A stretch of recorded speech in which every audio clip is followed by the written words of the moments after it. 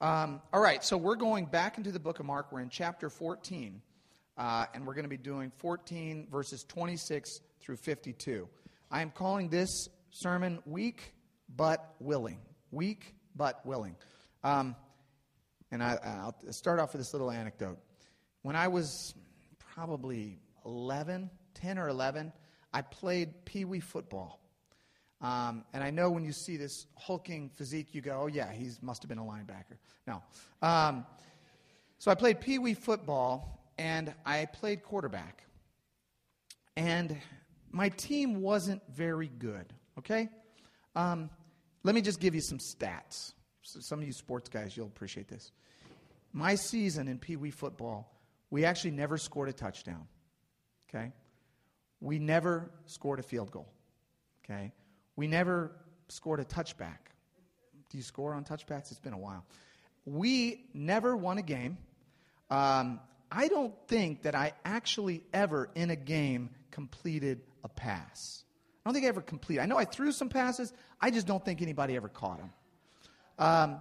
There was a game, and I remember this because it's seared into my memory, and it has haunted me ever since, where we lost the game by more than 80 points.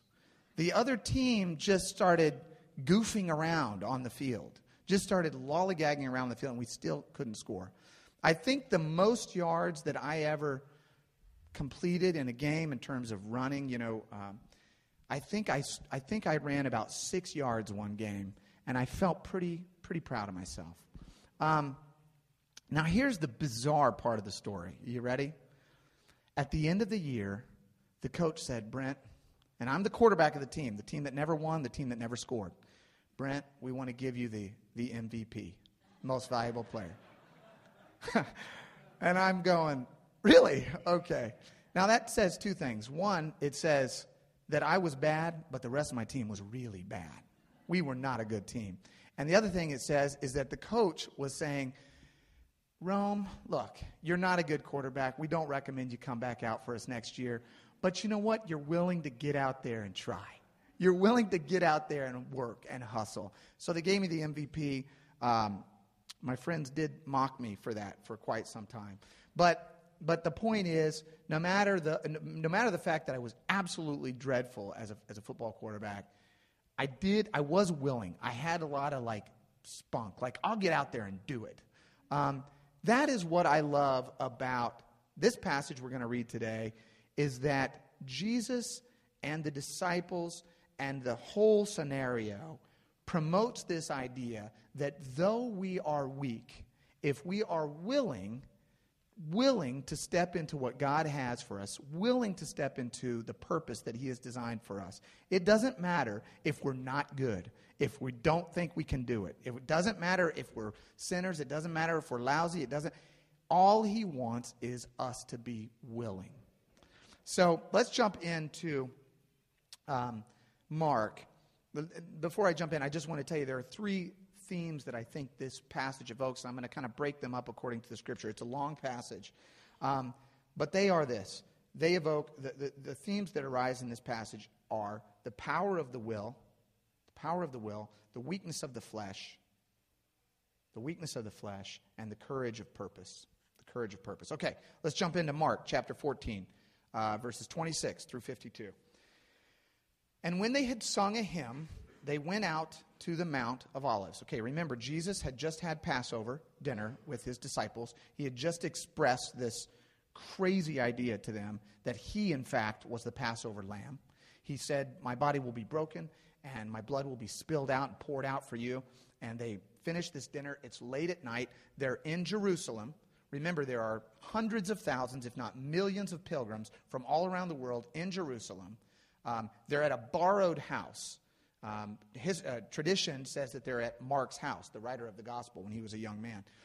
We don't know that for sure, but they're at Mark's house. They're not all going to sleep over at Mark's house, so they walk out of the house, and they wade across the creek, the Kidron Creek there, and they walk into the mount, into the Garden of Gethsemane, which is right at the base of the Mount of Olives. And it says they sung a hymn.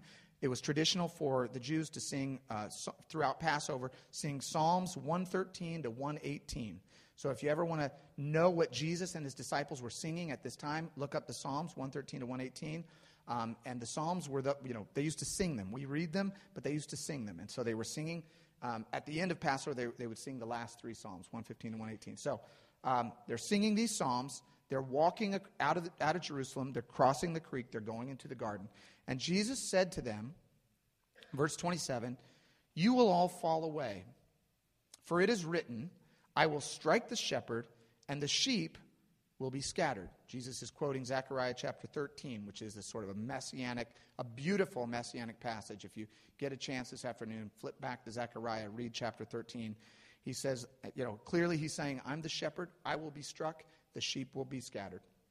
Verse 28, "But after I am raised up, I will go before you to Galilee."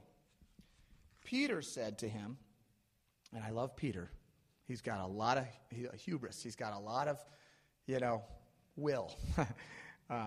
He says, Peter said to him, "Even though they all fall away," Jesus, you say the sheep will be scattered. "Even though everyone falls away, I will not. I will not fall away," says Peter. Have you ever known anyone who sort of overstates their abilities? I had a buddy in high school, and he was always getting into trouble, but he was always making these massive reformations. "Brent, you know what, man? I am," and he was addicted to chew. He loved dip, and it was every week that he would say, "You know what, man? I'm quitting. I'm never going to chew this. I'm never going to do this again." Or he would go out and he would drink too much, and he would say, "Yeah, I'm never going to." And of course, it never worked out. I mean, he would always go back. I think it was Lincoln that said, "It's better to remain silent and be thought a fool than to speak out and remove all doubt." Peter hadn't met Lincoln. Peter says, "Everybody will run away and be afraid and flee, but I won't." And Jesus said to Peter, verse 30, "Truly I tell you, this very night, tonight, before the rooster crows twice, you will deny me 3 times. Not once, not twice. 3 times you will deny me tonight." Peter says, "No," emphatically. "If I must die with you, I will not deny you." And they all said the same thing. All the disciples said, yes. We will not deny you. Remember an hour ago when Jesus said to them, last week we talked about this, during Passover, he said, "One of you is going to betray me." Remember? And they all said, "Is it me? Is it me?" And now they're all saying, "It's not me. It's not going to be me. I won't deny you." And they went to, verse 32, and they went to a place called Gethsemane. And he said to his disciples, "Sit here while I pray." Gethsemane, this is an actual picture of the Garden of Gethsemane. These are olive trees. Gethsemane means oil press. So this garden still exists. You can go over to Jerusalem today. You can go into the Garden of Gethsemane where Jesus and his disciples were going to camp out that night. They were going to go camping out there because that's where they were staying. There were probably other pilgrims from other areas that were in that same place. They were probably camping out all over the Mount of Olives. And that's an actual picture of the Garden of Gethsemane. I mean, to me, when I imagine that, sort of at dusk, with a little bit of mist, with a little bit of darkness, with those trees, you kind of get a picture of what it must have been like that night. Verse 33. And Jesus took with him, so they all went to the garden. Jesus took with him Peter, James, and John, 3 of his closest disciples, and he pulled them aside. And he began to be greatly distressed and troubled. Throughout the book of Mark, we have seen Jesus in various moods, in various states. We have not seen him greatly distressed and troubled. This is the first time where we see Jesus greatly distressed and troubled. And he said to them, he says to Peter, James, and John, "My soul is very sorrowful, even to death." I mean, that's a huge statement from Jesus. I am so sad I could die. I am so despairing right now, I could die. We don't see Jesus in the Gospels talking like this very often. He turns to his 3 closest guys and he says, "I am so sorrowful, even to death. Remain here," he says, "and watch." In one of the other Gospels, he says, "Watch and pray that you be not led into temptation." He wants them to pray with him. He's deeply sorrowful. Next verse is even more compelling. He says, and going a little further, he went a little further away from them. He fell on the ground and prayed. And this is what he prayed. He prayed that if it were possible, the hour might pass from him. And he said, Abba, Father, all things are possible for you. Remove this cup from me. This is his prayer. Remove this cup from me. Yet, not what I will, but what you will. Jesus is walking into his moment of execution. He is about to be killed. And he throws himself on the ground and he begs the Father. And he uses this emphatic double language, the Aramaic Abba and then the Greek Father, puts it together, this very personal, this very emphatic, this very persistent, this very intimate way of saying, Father, Dad, Father, Father, please let this cup pass from me. But, nevertheless, let your will, not mine, be done, he says. So I want to stop just for a second and summarize this. He's got his three closest guys. He's on the brink of his execution. He steps to the side. He's praying. He says, let this cup pass. One of the passages says, and then he began to sweat, as it were, great drops of blood. This emotion, this distress, this sorrow, this despair that we're seeing him at this moment is such a unique experience for us as readers and for him. He was overcome with grief to the point of death. And in the meanwhile, Peter, James, and John, and we'll get to what they're doing, but they're near him. The rest of the disciples are further away. They're probably sound asleep by this point. And remember Judas. Judas, we will find out, has sort of slunk away in the dark and is off doing what he has chosen to do. The power of the will. The power of the will. Jesus talks about his will. I don't want to go through this, he says. Let this cup pass for me. The will or the volition is that sort of conscious, that conscious process by which you and I decide what we're going to do. I will walk over there, and here I go. We consciously decide what it is that we're going to do, and Jesus' will is fighting against what's about to happen to him. I'll tell just a very brief story. We used to have, we lived for a little while in a little town called Lancaster, Ohio. We lived on the property right by the church. My dad was the pastor there. And I don't remember if somebody gave it to us. I can't imagine that we bought it. But we had a little horse. It was a little horse. Some people called it a colt or what do they call it? What do you call a little horse? Pony, yeah. But I insisted that it was not a pony, it was a horse. This horse and I had equally powerful wills. The problem was his body was stronger than mine. And what he would do, his name was Star. Star would break out of his little corral, and he would be out on the property. And it would be my job at like 9 to rope Star and get him back into the corral. The problem was Star didn't want to be in the corral. And I remember very distinctly, it was a Sunday afternoon. We used to have church on Sunday morning, and then Sunday night, and then Wednesday night, Tuesday night prayer meeting, Friday night youth service, you know. So it was a Sunday afternoon. Mom was getting the girls' hair ready up at the house, and Star got loose, and so I go out, and I get the rope, and I rope Star, and I get this rope around Star's neck. And this was the foolish part. I thought, I can pull Star. So what I'm going to do is I'm going to wrap this rope around my arm several times so that I will have a very strong pull on Star. Well, I suppose you can imagine what happened. Star decided to go that way. And all I know is that at one point my mom was looking out the window and saw me bouncing across the field as Star dragged me along. But anyway, our will can be very, very powerful. Our will can be very, very strong, and we can become very entrenched in what we want to do. Jesus, we've talked so much about him being divine, but Jesus was a man. Jesus was fully man. Fully God, fully man. He was fully man. That means he had a human will. What do you think Jesus felt, Jesus the carpenter, when he was making something and he hit his thumb with a hammer? You know, Jesus was a man. Jesus would get angry. Jesus had emotions. Jesus had a will. When he was hungry, when his blood sugar dropped, and he's been teaching all day, and there are people all around him trying to get something from him, do you think he didn't get frustrated? He got frustrated. He got angry. We don't know what he looked like, but we know he was a man. The Bible says that he was nothing special to look at. Paraphrased. He was nothing special to look at.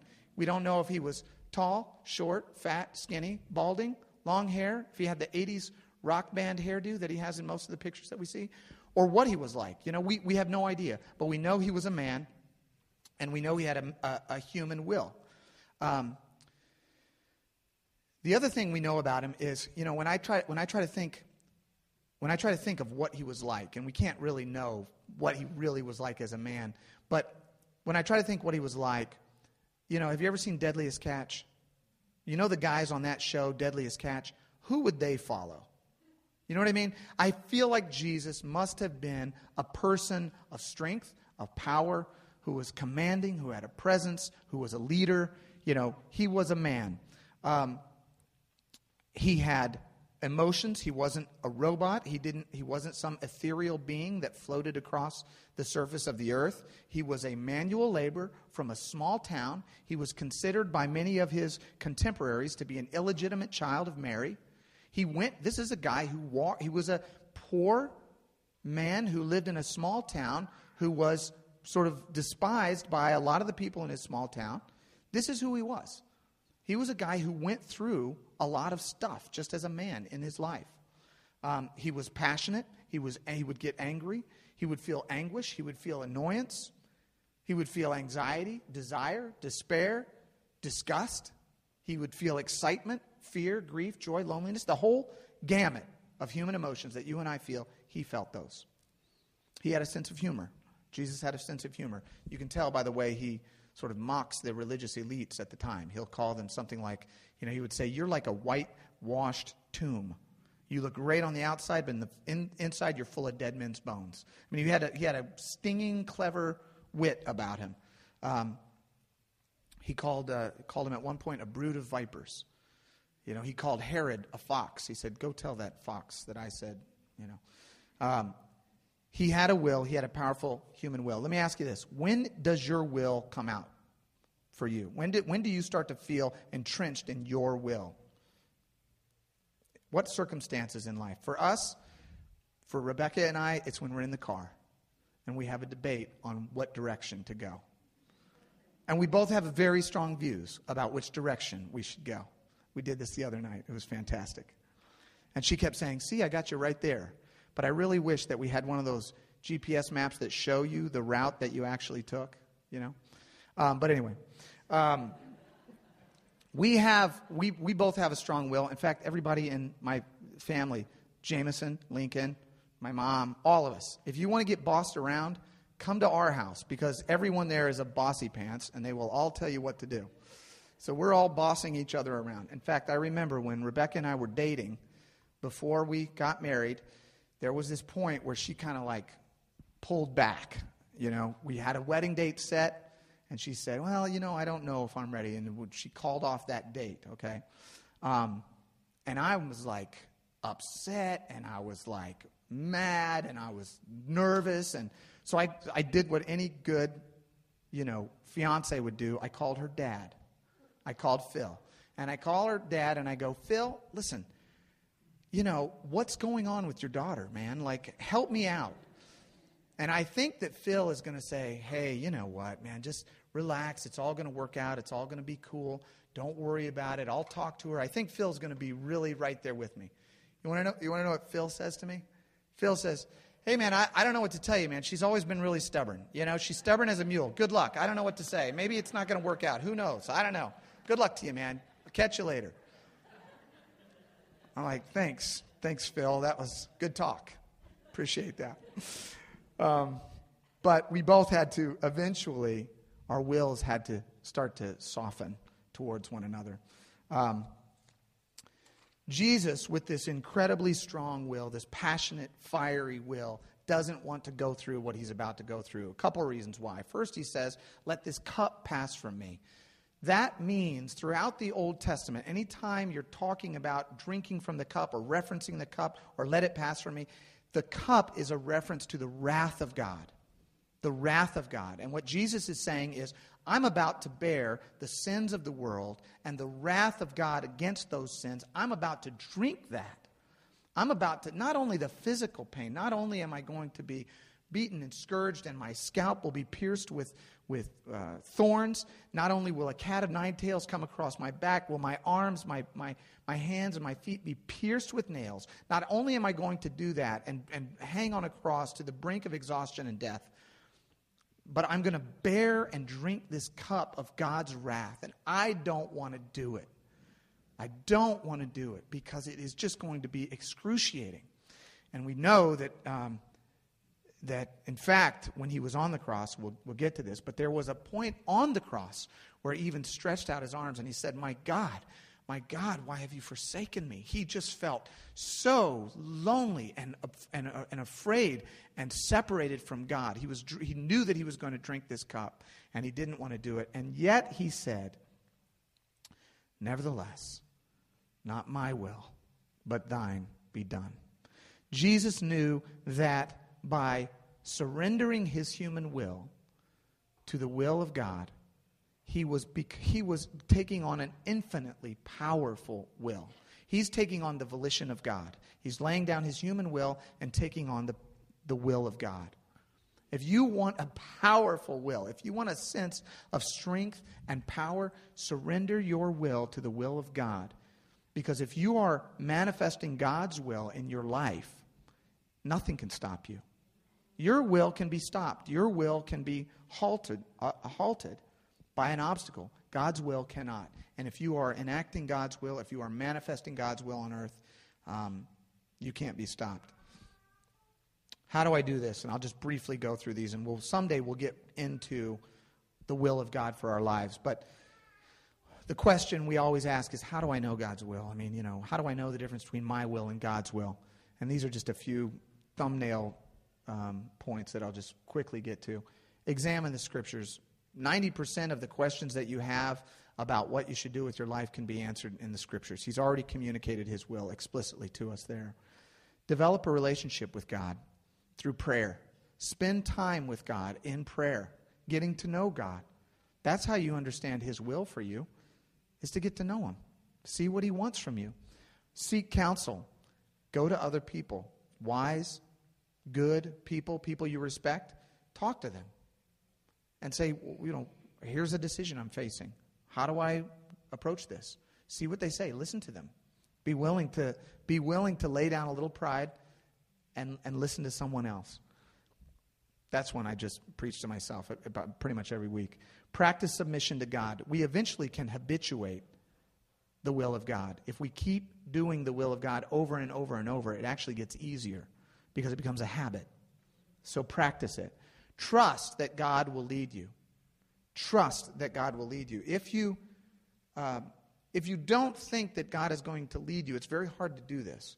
But if you can develop trust, Scripture says, trust in the Lord with all your heart, lean not unto your own understanding. In all your ways, acknowledge him, and he will direct your paths. He will direct your life. And then finally step into your purpose. At some point you act. At some point you do. You step into it. You take the risk. You might be weak. You might not be great at what you think you're going to do. Step into it.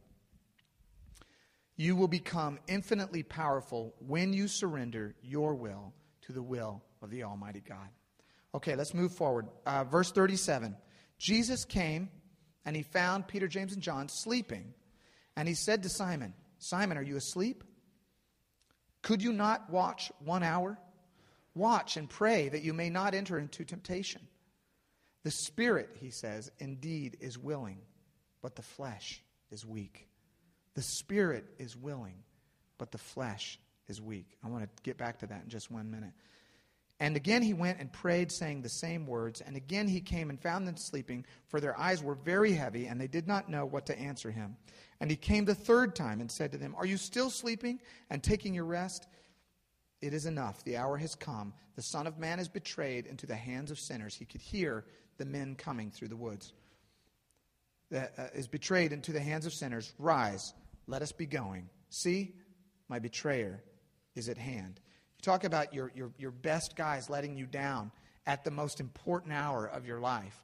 Jesus is racked with this sense of dread, and his three closest guys are passed out, sound asleep. And he comes and he says, "The spirit is willing, but the flesh is weak." I want to talk just a couple minutes about the weakness of the flesh, and I'm not going to talk long about this because this is something we already get. We already know. What I love about that passage is that Jesus reprimands them gently by saying, the spirit is willing, but the flesh is weak, right? But he's not only talking to them at that moment. Jesus is also talking to himself. The spirit is willing, the flesh is weak. Jesus' flesh, as we just discussed, doesn't want to go through this, but his spirit is willing. I love that there's a parallel between the disciples and Jesus, and of course us. Fill in this blank for your life. I'm never going to again. How many have ever said that? I'm never going to do this, that, or the other thing again. And yet, we know that we have done that thing again, right? If you haven't, talk to me. I want your secret formula. Or, I vow to do X every day. I'm going to do this every day. I'm going to exercise every day. I'm going to get up and run 5 miles every day, right? The spirit is willing. The flesh is weak.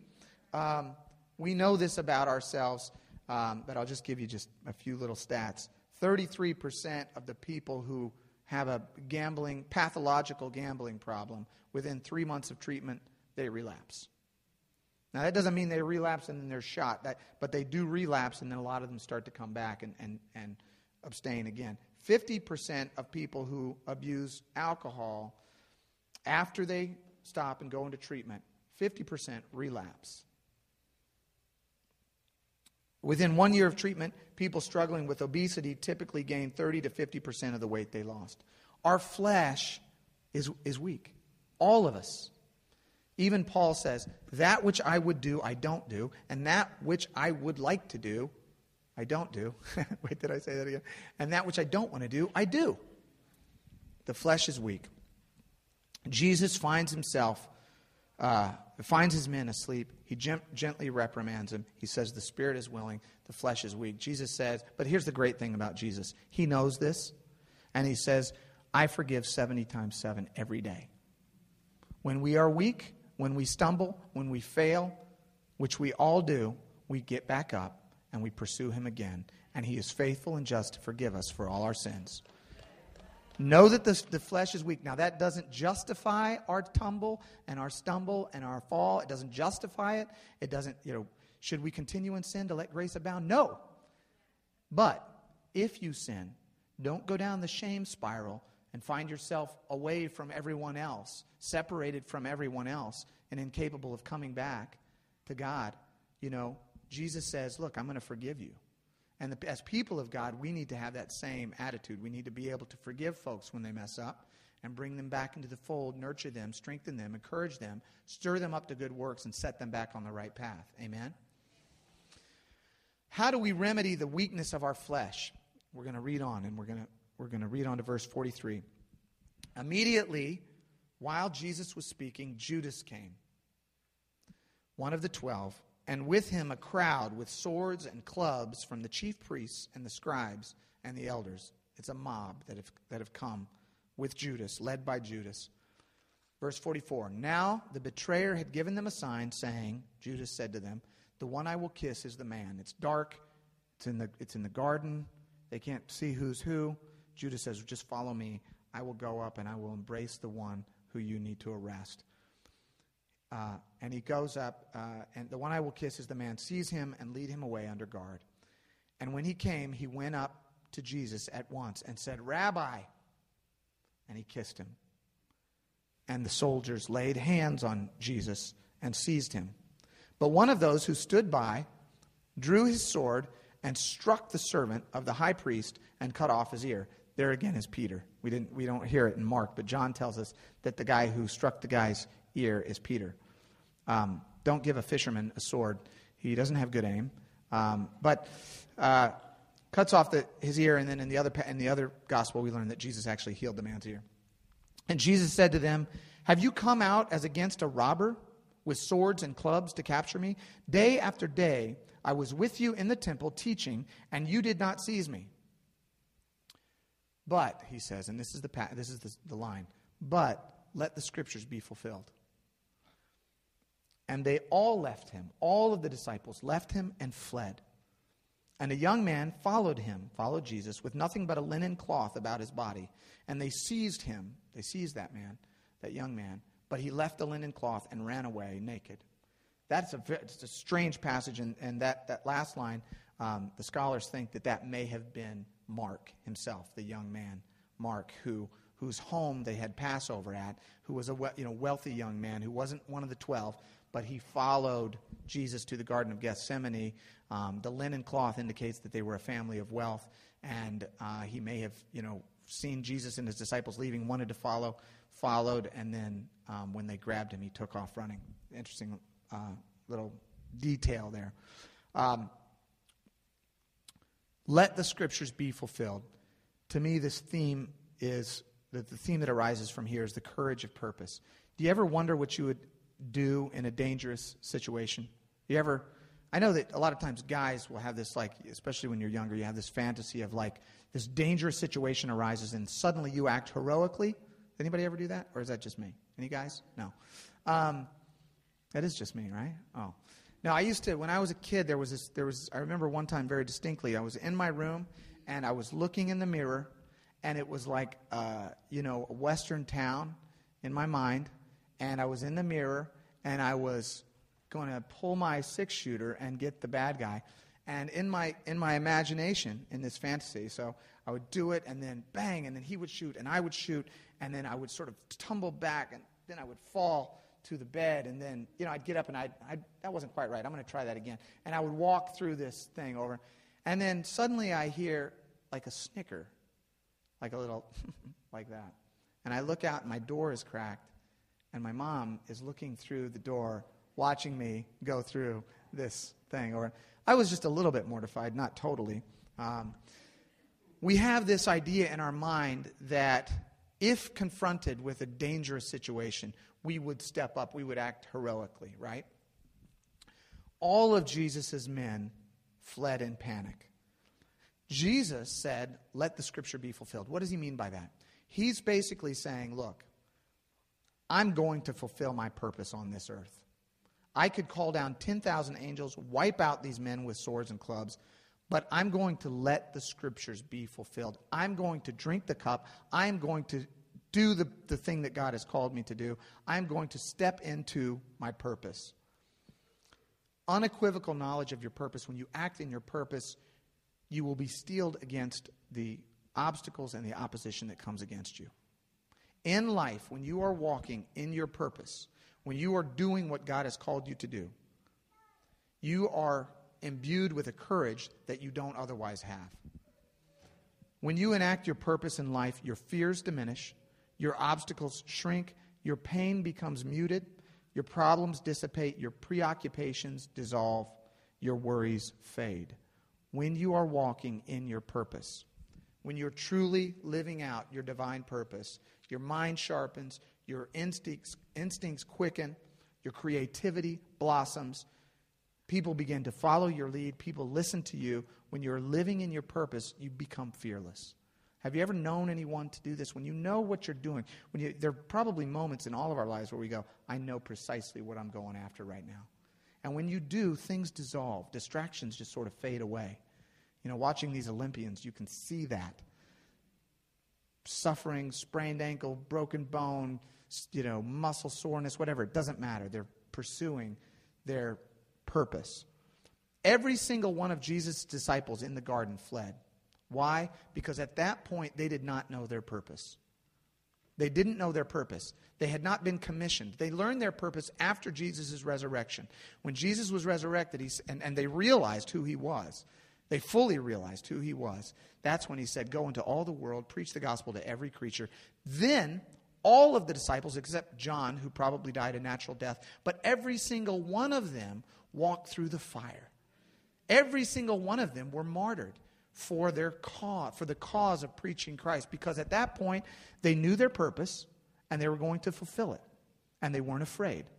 So on this night, before they knew their purpose, they ran and fled and scattered and hid in the hills. But once they got their purpose, they were fearless.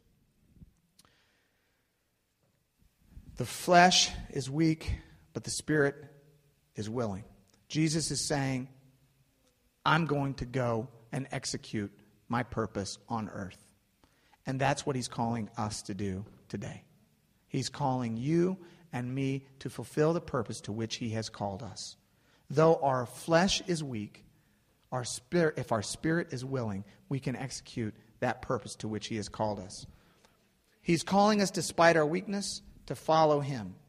If you say, well, look, I would like to, but I'm a sinner, he says, I know that. All my followers are sinners. Follow me. If you say, well, look, I'm a doubter, I'm not sure that I believe, he says, all my followers have doubted at some point. I get that. Follow me. You say, I'm scared. Jesus says, I know, I was scared too. I was terrified even to death. I know how you feel. That's all right. Follow me. But I'm a failure. I've messed up my life. All of my followers have messed up their lives. I get that. Follow me, he says. He says, I don't care that you're weak. I just want you to be willing.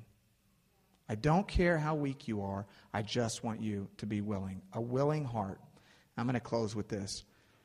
You know, my own personal story, and I've told it several times here, but is this resonates deeply with me because I was a very willful person. I still can be, and didn't want to surrender. I wanted to do it my own way.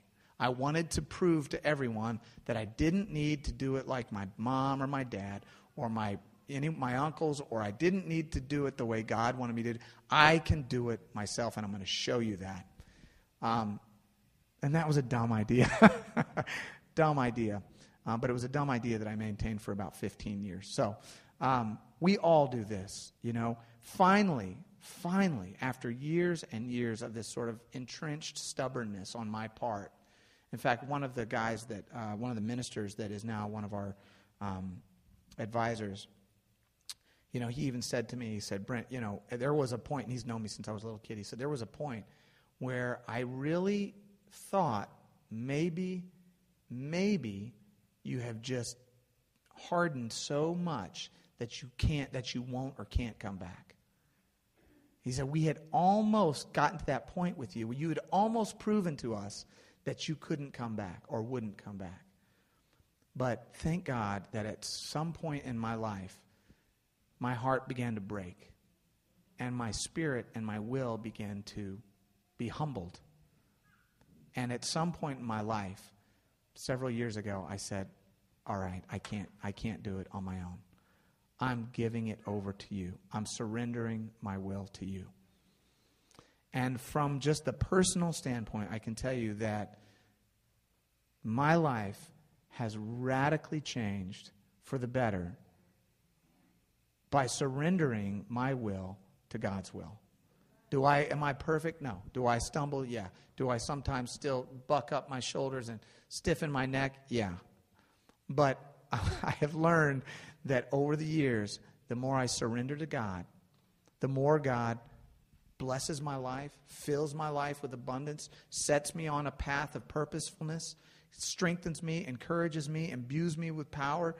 It's just a radical transformation. God is calling you to follow him. He's calling you to enact the purpose to which he's called you. And the purpose to which he has called you is greater than the purpose that you are living If you're living for self, there's a purpose that's greater for you, much greater, radically greater, much more beautiful, much more fulfilling, much more rewarding. And Jesus is calling you to that. No matter how weak, he just asks you to be willing. So I want to encourage you today, this week, whatever it is, step into that purpose. Surrender that part of your life to God and begin to walk in the purpose to which he's called you. Amen? Though we are all weak, let us all be willing. Amen? Let's pray.